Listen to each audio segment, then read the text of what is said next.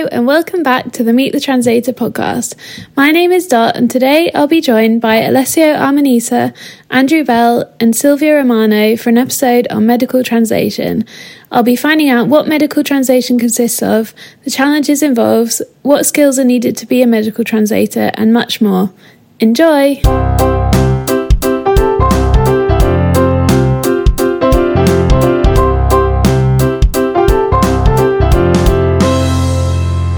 Everybody, welcome to my podcast. It's really lovely to have you all here. Today we've got Silvia, Alessio and Andrew. And today's episode is about medical translation. So do you each want to give a little introduction about yourself, what you do and how you became a medical translator? Alessio, do you want to introduce yourself? Yeah. Hi Dot, thank you for inviting me. I'm Alessio, I'm an Italian translator and I translate medical and marketing content. I translate from English, French and Spanish into Italian, but for medical translations, I only translate from English to Italian. Andrew, what about you? So, hi everyone, I'm Andrew. I translate from Spanish, Portuguese and Catalan into English. And I mainly work in medical translation. Very occasionally I'll do something else, but mainly medical. I started my career as a translator in September 2020, and before that I did an MA in translation. So the whole translation journey started in 2019, so that's about 3 years now, just over 3 years. Okay. Yeah. Silvia, do you want to introduce yourself? Yeah. Hi everyone. Hi Dot. Thank you. I'm Silvia. I'm an Italian translator too. I translate from English, Turkish and Portuguese into Italian, mainly the fields of marketing, medical, automotive and sailing and tea trade and other very small niches. It's a really interesting mix of different things you've got there. Yeah, they say you shouldn't mix like hobbies and work. I can only mix those. Like the only way my life works is if I mix the two. So that's why I have this interesting mix. I mean, definitely sounds interesting. I bet you don't really get bored very easily. Yeah, definitely. So I feel like the medical field is like quite a broad field. I feel like there's a lot of different translation that goes on within it probably. I mean, I don't really know a lot about it, to be completely honest. So I thought it'd be interesting to hear you each say what kind of medical text you translate, just to see like the difference between them. So Alessio, what kind of medical text do you translate? Yeah, as you said, Dot, there are a lot of types of texts you can translate in the medical field. I've translated a lot of marketing materials for medical equipment, for example. I even did transcreations for medical stuff. So, as you said, it can be either a more technical text, clinical trials, scientific research, patient information leaflets, but it can also involve more creative stuff like advertising campaigns, social ads, and so on. It's a variety of types of texts, not just the more technical one that one might think that are more common, but actually medical translation means a lot of things, not just the more technical stuff. Mm-hmm. I do find actually doing these podcast episodes on different specializations, a lot of them actually do overlap, and because I'm planning a future episode about marketing translation on its own, but like, you know, marketing translation can be medical translation, which also can probably be like loads of other different kinds of translation, I guess. So what about you, Silvia? What kind of text do you mainly translate? Yeah, just like Alessio, I also do a lot of marketing, also packaging, for example, which is another interesting type of text for me. I've also done some leaflets, both patient-facing and like doctor or healthcare practitioner-facing documents. So, and also it's quite difficult to define like medical translation. For example, with Silvia Martinelli, which you may have seen on LinkedIn, we interact quite a lot. we translated a leaflet on autism and bilingualism in children. So it's that medical. I don't know. It's quite complex, and that was a very interesting project. I've also done some information materials on like new drugs for nurses and doctors. I've also translated parts of a manual of use for Deep TMS, which is transcranial magnetic stimulation machine, which is used to treat depression and other conditions. And that manual was like such a mixture of different types of text. You had very technical materials on the functioning of the machine, so there was like physics and mathematics, also chemistry. You also had questionnaires for the patients, also, instructions for the actual for the actual doctors and practitioners who were going to use the machine, informational materials for the patients. It was really a variety. There was also legal parts that you needed to translate. So, for example, I don't do legal, so that's one part I'm not really confident in. But sometimes you get the whole project, you cannot say, okay, this is fine, this is not. Mm-hmm. So yeah, I've done both more technical and marketing texts. It's interesting as well having like such a mix of different things within one project. Like, I guess it keeps it interesting again, doesn't it? Yeah. Also, during my master's, I like one of my specialisms was technology. So, like medical equipment is very close to that, and it's quite interesting. I also do market research for medical equipment. Okay, interesting. What about you, Andrew? So I don't do anything creative, so I'm going to be the stereotypical medical translator here. So I mainly do, it's 50-50 for me. 50% is medical journal articles, which are usually doctors writing about their experiences with patients, with diseases, and how they treated the patient, which is really interesting because you never do the same subject twice. And even if you do the same subject, it's from a different angle, a different experience. So it's always something new. And then the other 50% is mainly clinical trial documentation.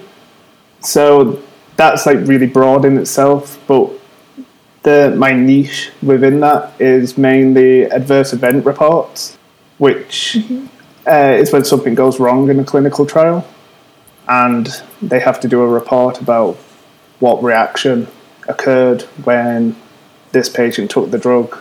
Also communication with ethics committees. So they're kind of linked in a way. So when people organise a clinical trial, they need to get permission from an ethics committee, which basically says that the clinical trial is ethical, they're not taking advantage of people, that it's safe. So that's quite a common document to do as well. And then the other things that come along once every few months would be like a medical report. I was told, although it's not happened to me, that you do get a lot of medical reports in like autumn because people will go to Spain and like fall over and break their leg. And then they need to get their reports translated from Spanish to English so they can continue treatment. They can continue treatment in the UK when they come home. But that's not actually happened to me, but a few people have said that to me. And then I've had a couple of autopsy reports as well, which sounds quite like grim, but it's not actually that bad. It's very methodical the way it's written. So they just tell you how much each organ weighs, which I suppose if you don't like that kind of stuff, it's probably a bit like nauseous to hear about it. But I actually quite enjoy doing that, but I've only done about 2 or 3 of them. Apart from that, it'll be like the random general text you get every now and then. I didn't even know that, like, I would have had no idea what's even in, like, an autopsy report or, like, any of these things. Like, it does sound interesting, but I'm not sure that I could personally do that. I think I would struggle. Other than, I guess, I was going to ask what are the challenges that come with translating it, other than, like, obviously getting past the bits that might make you a bit squeamish. Like, what would you say are the, like, biggest difficulties and challenges when translating medical content? Anyone? I can go. I think the most difficult thing is looking for terminology. I mean, usually there is as for all technical texts, there's a correspondence 1-to-1. So for one word, a specific word in English, there is one in Italian. So usually, even if you want to do a quick research, you can go on Wikipedia, just switch the languages and see very quickly. But of course, the thing I usually do is, apart from the glossaries, official ones for Italian medical terms that you find online, I read a lot of articles on the specific topic. So as more articles you read, the more you get the idea of what you're going to translate and the words that you're going to choose. So I think that's the most difficult thing in general. But specifically for the combination English to Italian, I'd say register is very challenging, because English is generally more simple compared to Italian. Italian uses a very high register for medical content, even if it's just for advertising or social ads. I mean, it's not as high as for clinical trials, but still, the general public uses a more specific terminology for medical stuff. So there's this switch between English and Italian for the register. You need to go to a higher level of register.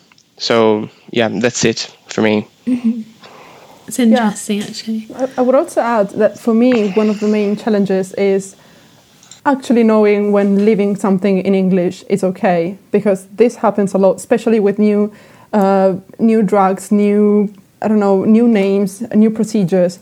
Very often they are left in English, like their names or acronyms, and it's sometimes your first instinct is to translate it, and then you discover that everything is left in English, even in Italian, like even in the most Italian publication you can find.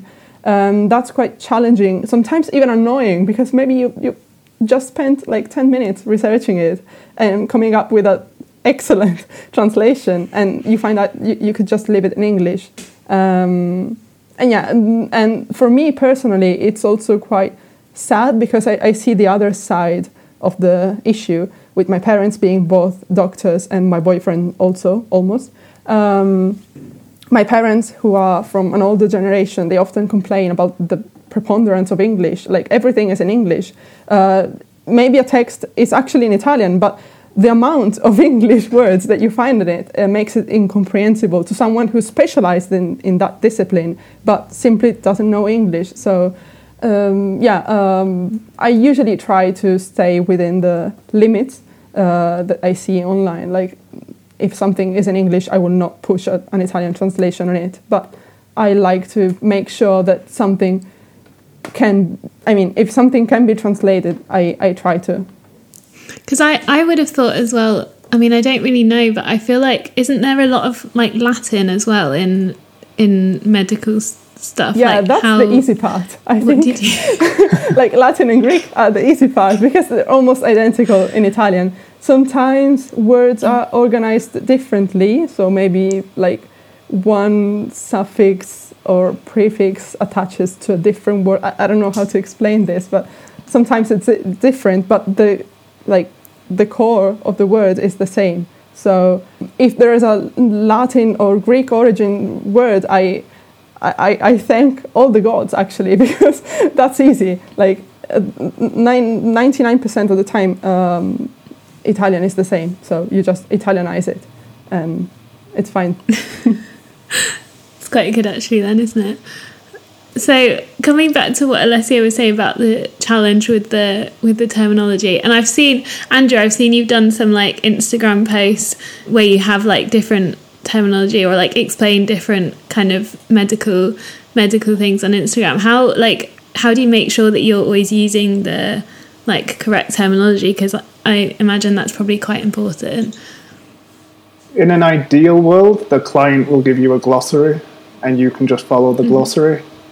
But I'm not sure in the case of Alessio and Sylvia, but that rarely happens. Maybe like 1 in 100 times they'll give you a glossary, or they'll give you a glossary that just doesn't have the terms you need. So you really need to rely on your research skills. I found that Wikipedia is good to get a general idea. So because it's usually bilingual and in a lot of languages, but I never trust Wikipedia because anyone can put information on there. So I think that's a good place to start to get an idea, and then that can help inform your research. And then what I personally try to do is trying to find the term used in a reputable journal or used on a well-known medical website. And if I can find it, then I will use it.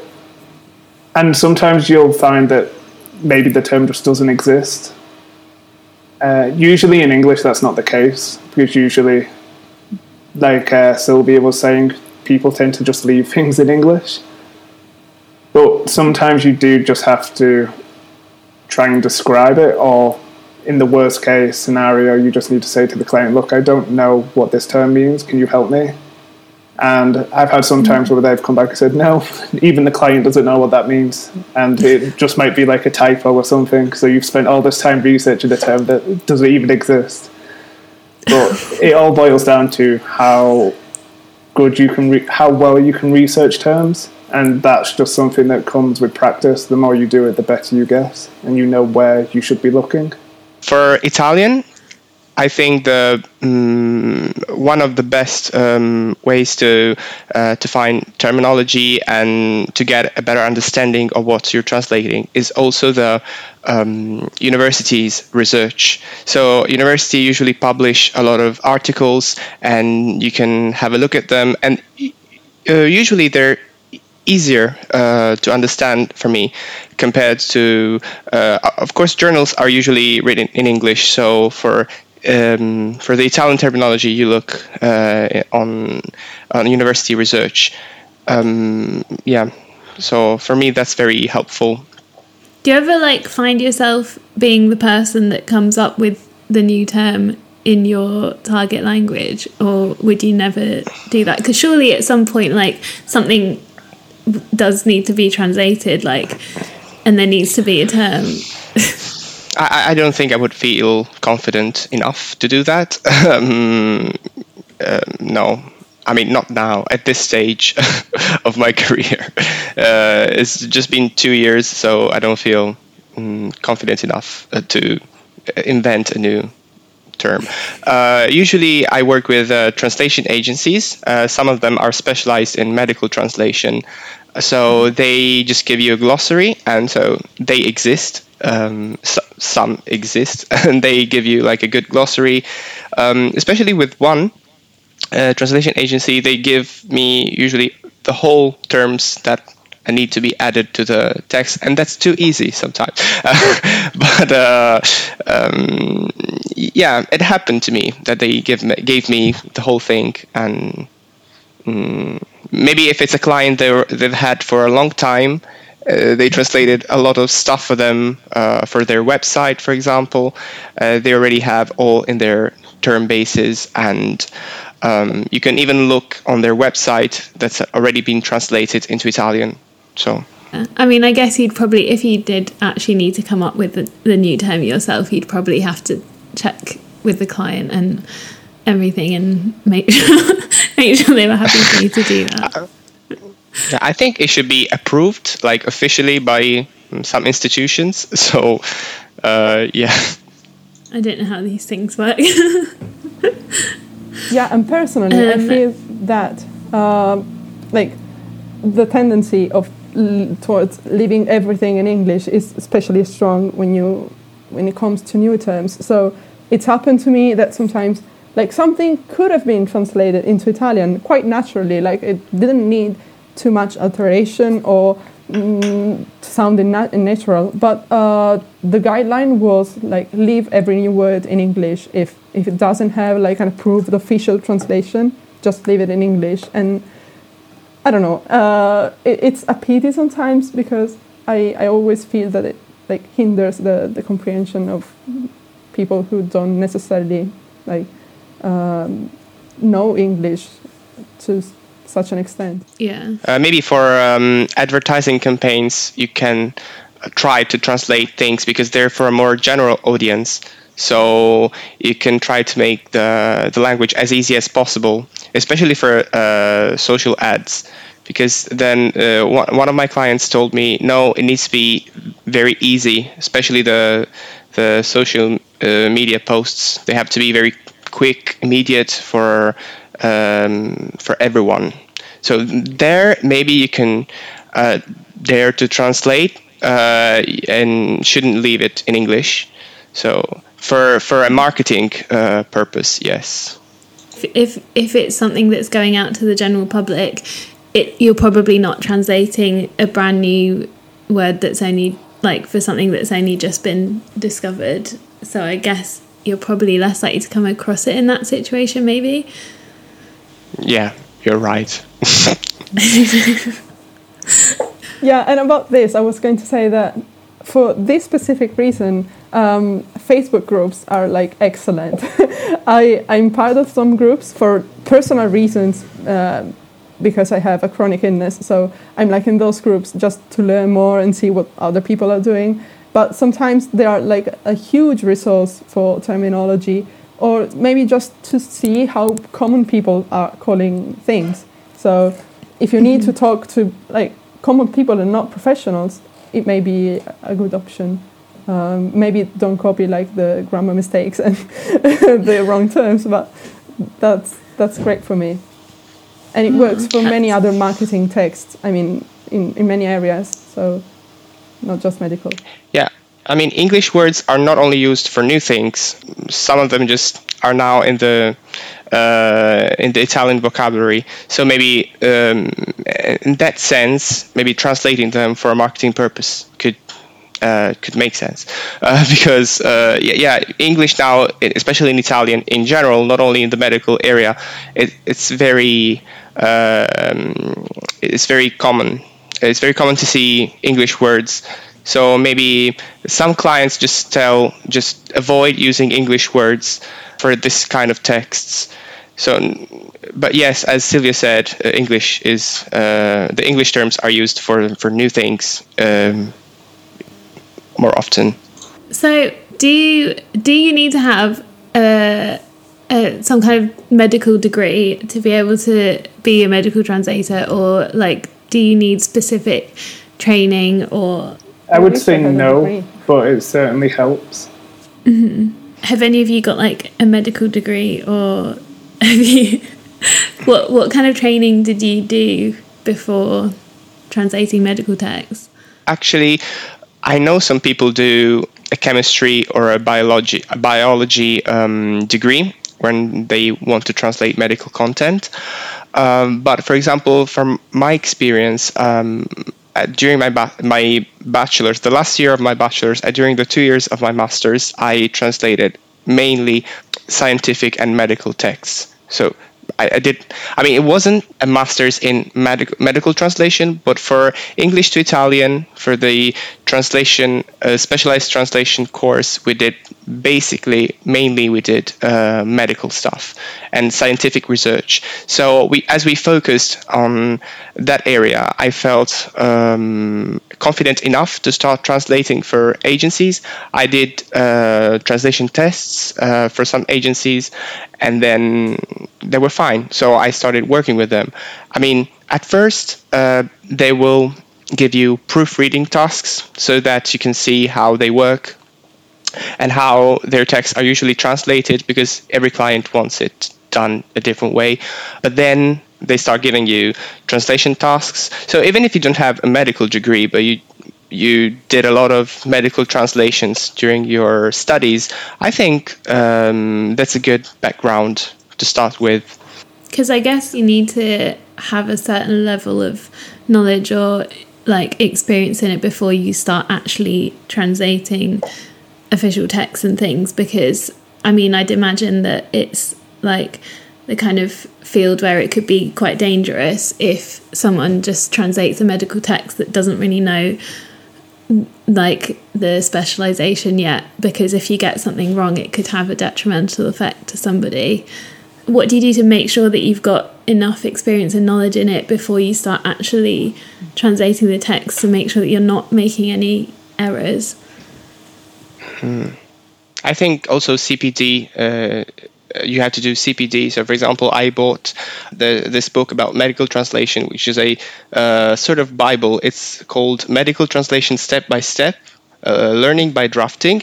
And it's one of the first things I did before starting. Then there are also online courses. For example, for Italian translators, there is STL, Formazione per Traduttori, which is translators training. So they have a good medical translation course. But I think that if you work with translation agencies, there will be a translator, a proofreader, then the translation agencies will have a final look at your translation. So of course you're not alone with the direct client. So at first I suggest working with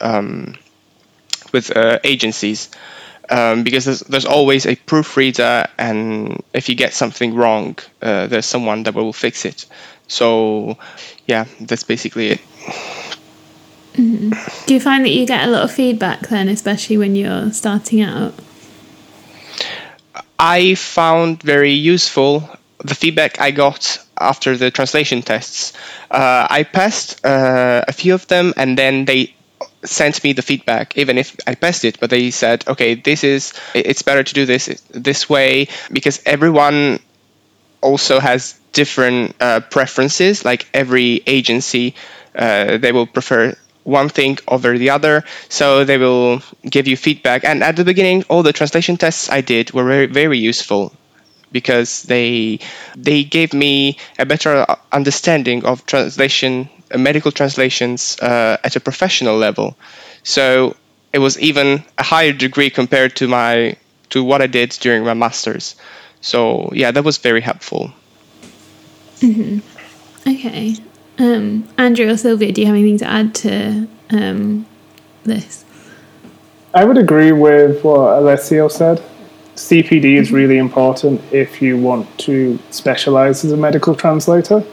So you don't need any kind of formal qualification, but you do need to be really interested in medicine or anatomy, whatever it is you want to specialize within medical translation, and you need to be willing to do a lot of CPD when you first start out if you don't have a formal background or education in some kind of medical field.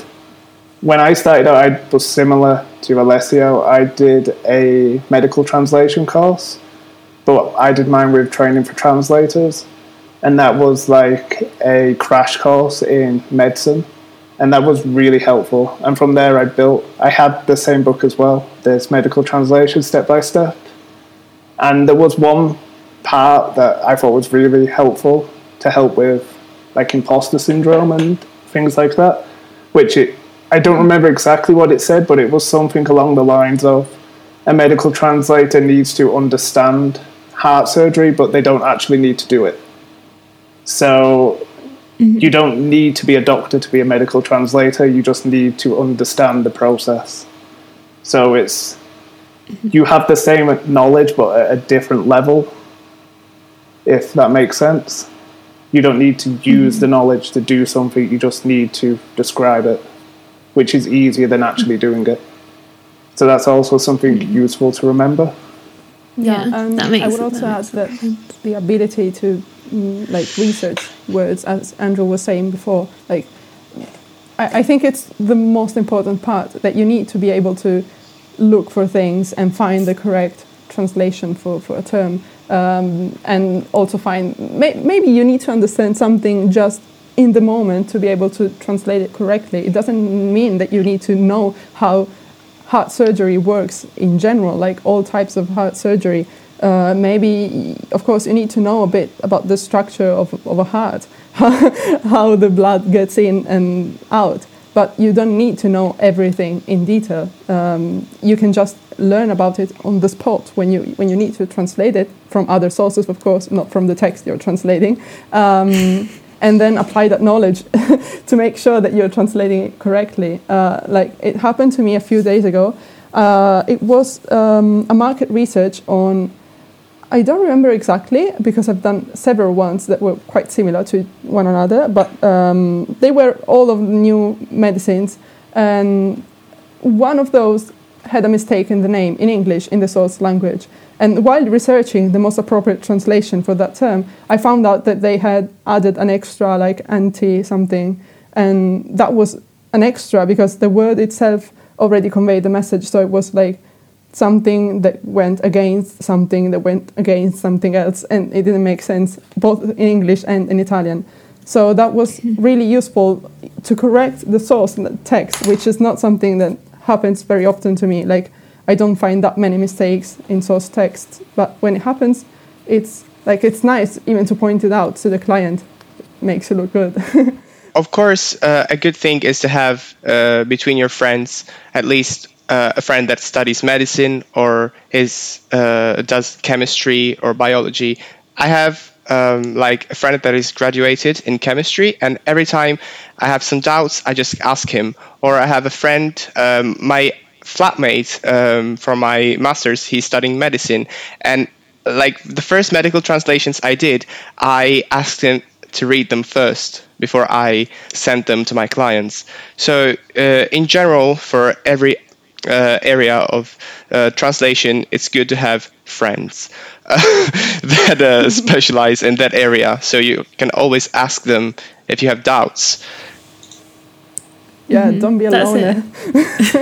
That's a good point. I've actually been doing that. Like lately, I've been doing quite a bit of like football content subtitling, which isn't my specialism, but like the kind of stuff I've been doing, like I've been doing it all right. But luckily, like my boyfriend plays a lot of football and he knows all about football. So every time I'm like what? Like I'll like show him a diagram of the thing that they're talking about in German and be like, what? Like what is going on in this diagram? What do you call this in English? Like, so like I think that's probably helpful for like anything that anyone is translating.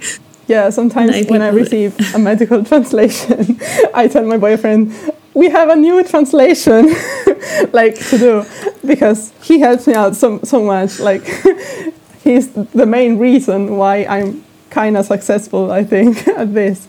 And so yeah, a great deal of the merit is his, because he's like, he knows everything because he's just finished studying now. So everything is quite fresh, it's quite up to date. So it's very, very useful. But actually I found that medical professionals, usually they're not as precise with terminology as we tend to think. Like every time I ask my parents or my boyfriend, how do you say that? He gives me at least 3 different versions of something. And he says, like, yeah, True. You can use that interchangeably. It doesn't change anything. So mainly I just use him to make sure that the translation is formally correct, like nothing is completely wrong, and that it's not clunky, like it sounds medical in style and in form and register, as Alessio was saying before also.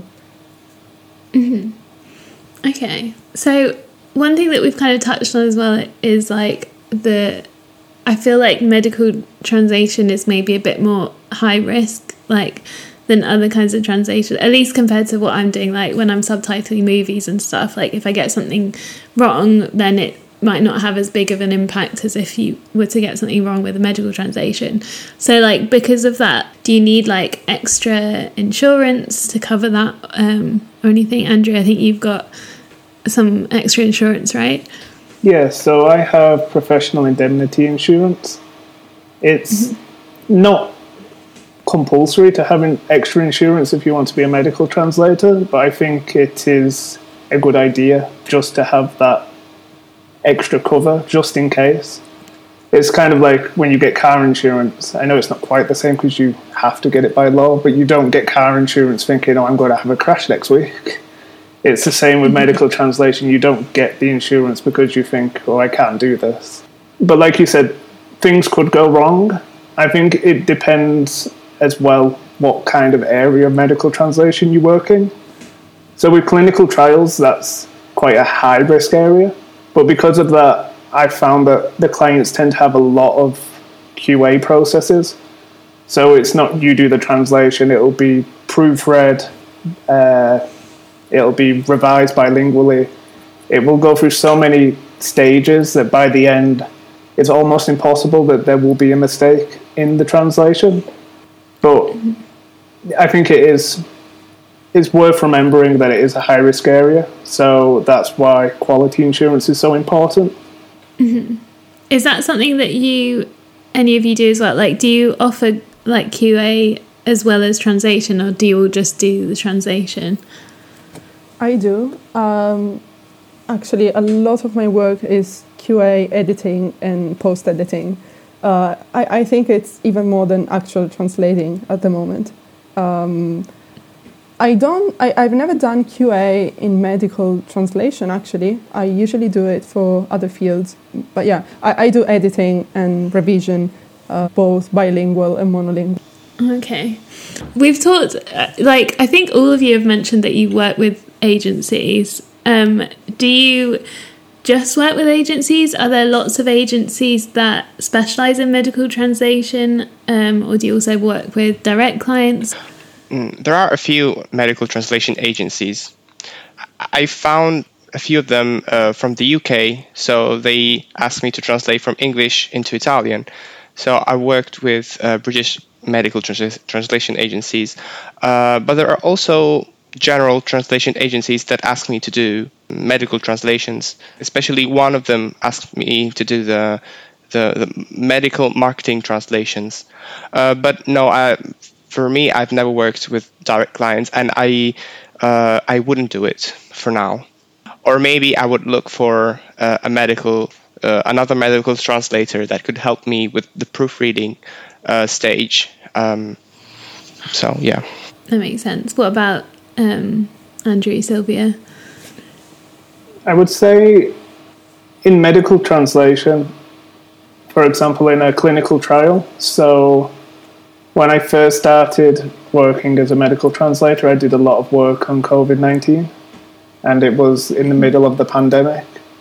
But for that particular project or similar projects, they needed the information in as many languages as possible. So I don't think it would make sense for them to work, for a direct client to contact you for that, because you can only offer a limited number of languages. It makes more sense for the pharmaceutical company to contact one or two agencies who can then translate that into 50 plus languages. So I think depending on the scope of the project, you're probably not going to get that kind of work from a direct client. Personally, I don't have any direct clients for medical translation. All my direct clients have been for things like birth certificates, or I was once asked to transcribe an interview for the Homeless World Cup, which was really interesting, but it was not related to medical translation at all.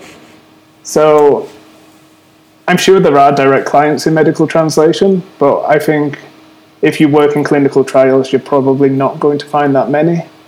So it's quite a tricky one maybe to get established with a direct client base. Especially when you're starting out, it would be much easier just to approach agencies.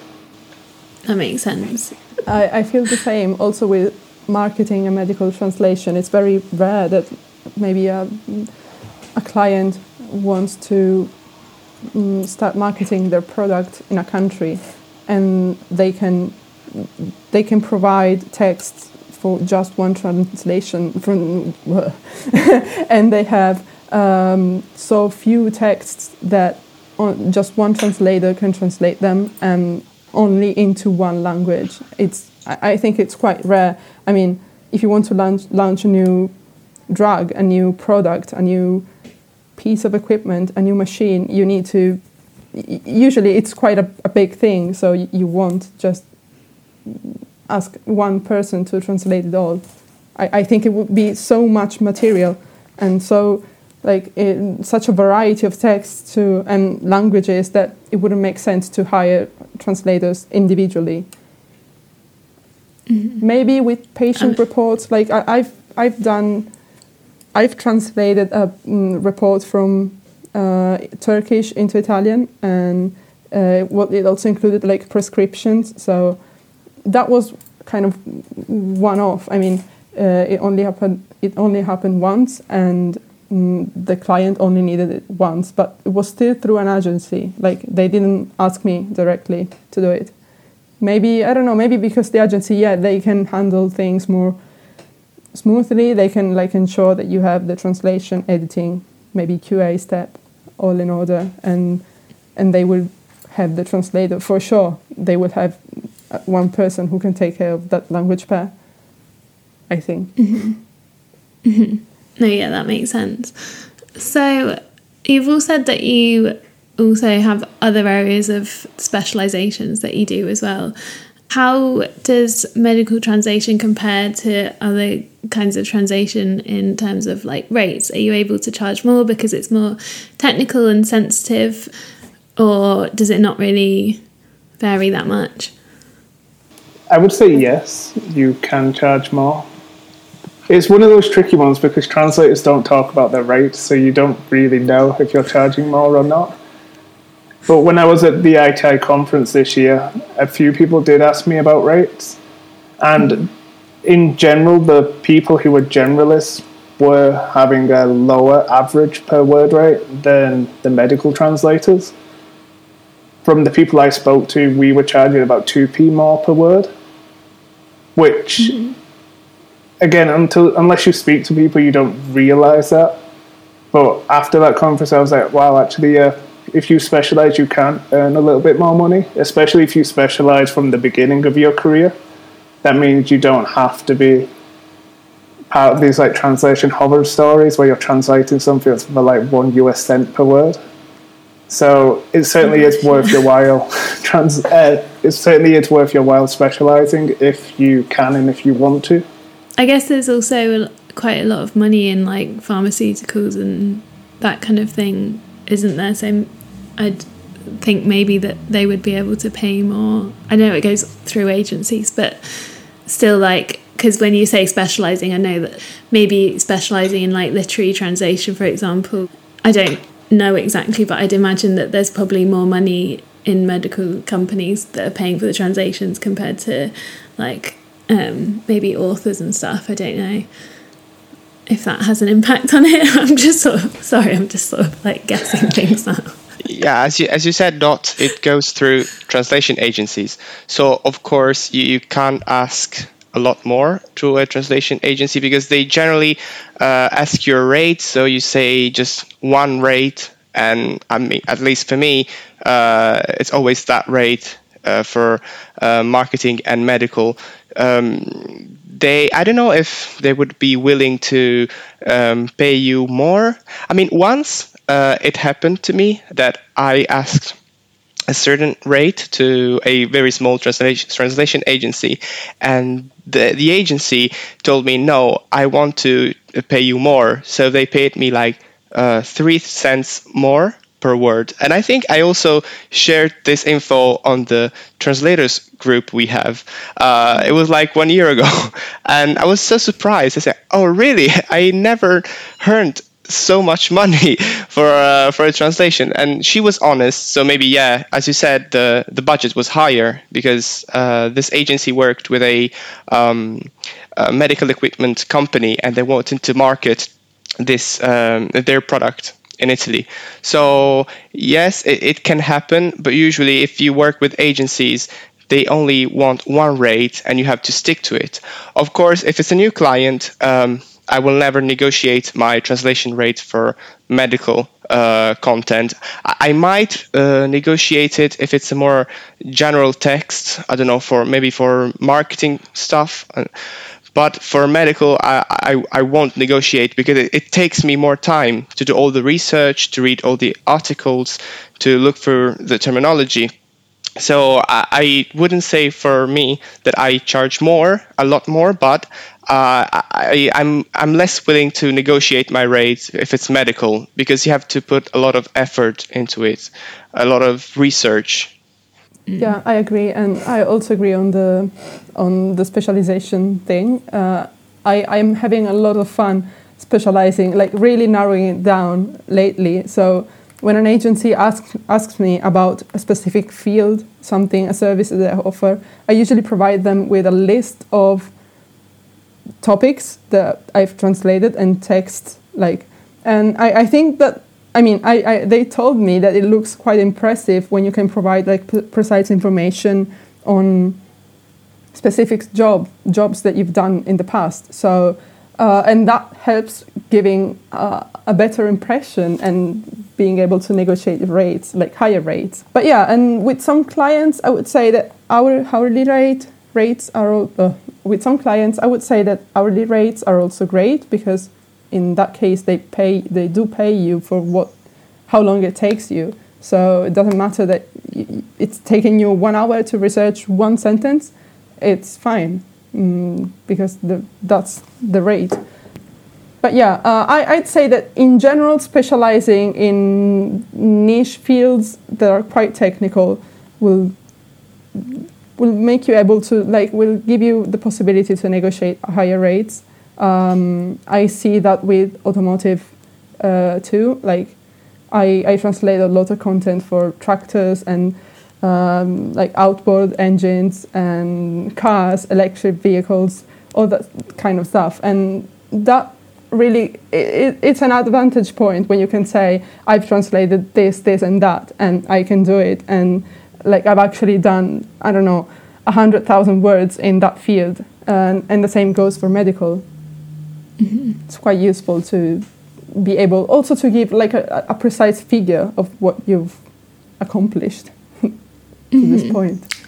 I've never thought to actually track how many I don't track. I just give an estimate, because I do a lot of post editing. So sometimes you get 30,000 words in a week, and that's quite a lot if you need to translate them from scratch. But for post editing, I don't know, it's actually fine, at least for me. So, and of course, there are also matches.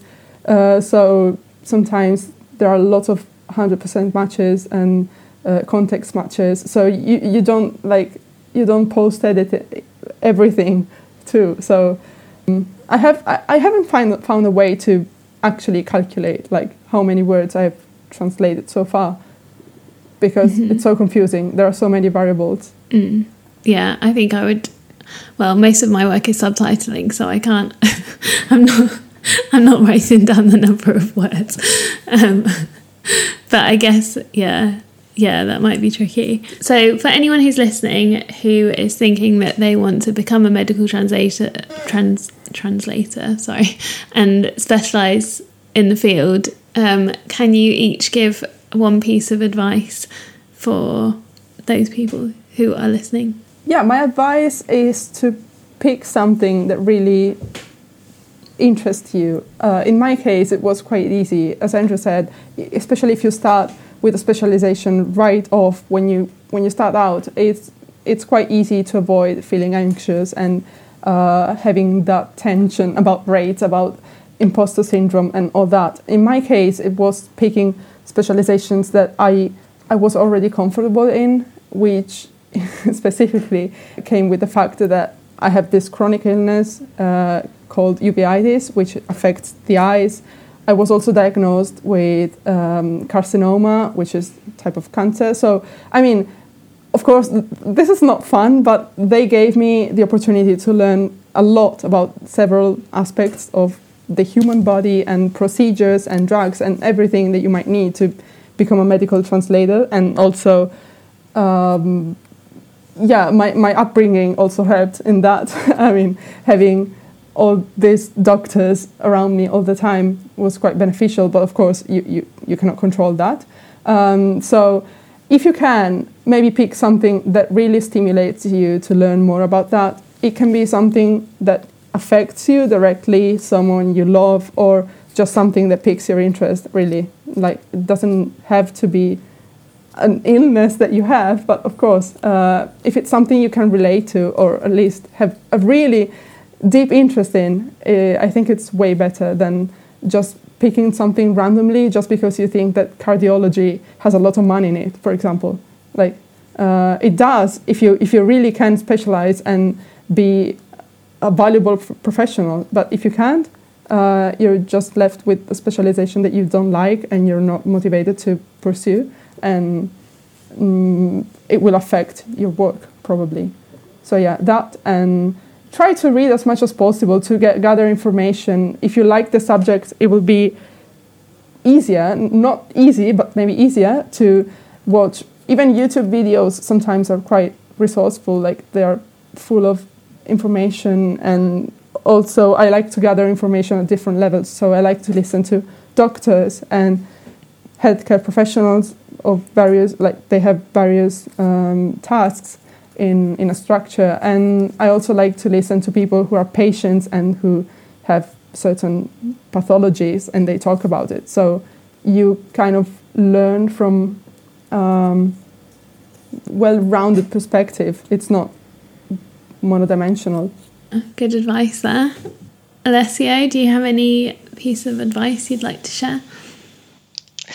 So I would say, as I said before, a lot of CPD when you start out, but also while you're working as a medical translator. So never stop reading stuff related to what you translate.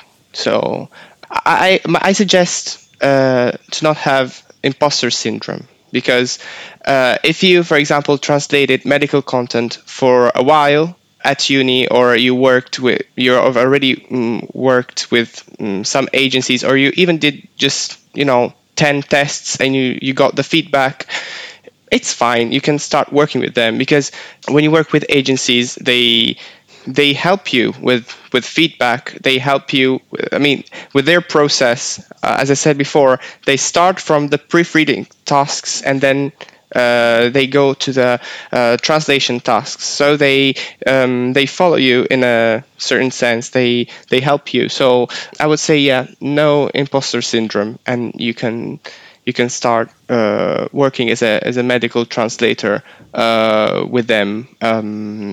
What else? I think we covered a lot during this this episode, so I don't think there's a lot to add. But yeah. Andrew, did you have a final piece of advice for everyone listening? I think Silvia and Alessio have covered more or less everything. Just my little bit to add to this would be join a professional organisation as well. So I'm a member of the ITI and also of the ITI Medical and Pharmaceutical Network. And just being part of a group of other translators that specialise in the same thing as you is really helpful. So the medical network has their own forum for members where you can ask questions, and you don't feel like what am I trying to say? And you can ask questions and you don't feel like you're putting yourself out to the wolves, like I've seen on some public forums where someone will ask a very genuine question and people will take them, tear them to shreds, and it's and then they probably feel like they'll never ask a question ever again.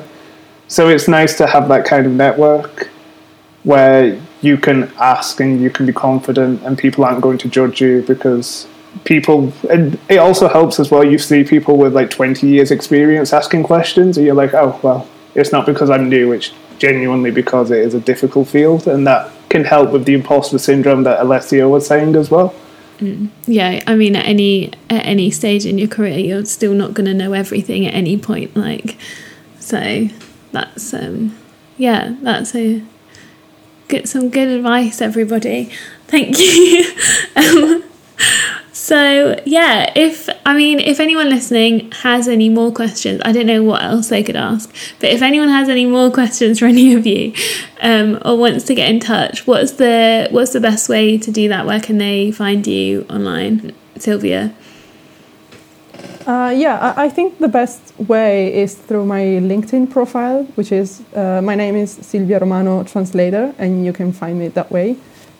Or my email address, which you can also find on my LinkedIn profile, but it's translation@romanosilvia.com. my LinkedIn profile is quite neglected at the moment, but I swear I try to reply to messages at least. So, and I'm always very happy to reply to any questions or like requests. Okay. Alessio, how can people contact you? Yeah, LinkedIn and Instagram. Now I also have an Instagram business page that I take care about, not only LinkedIn. So it's quicker than LinkedIn. I mean, so you can reach out to me on LinkedIn to Alessio Armenise, which is my name and surname, or on my IG business page, which is Armenise Translation.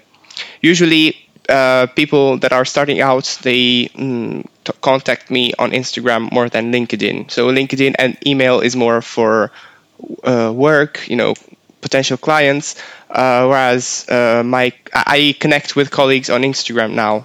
Okay. Yeah. What about you, Andrew?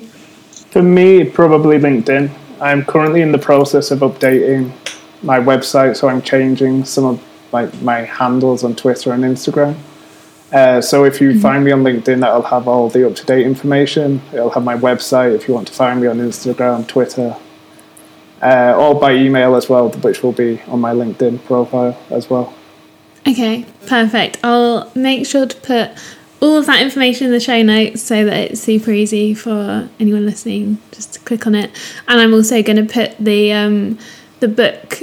You mentioned the book that you both, Alessio and Andrew, mentioned, and some of the other resources. When I listen back through this, I'll add them in the show notes so it's easy for people to just find those. But yeah, thank you so much for joining me on my podcast. It's been really interesting. I've certainly learned a lot today from you all. So thank you for having us. Thank you, Dot.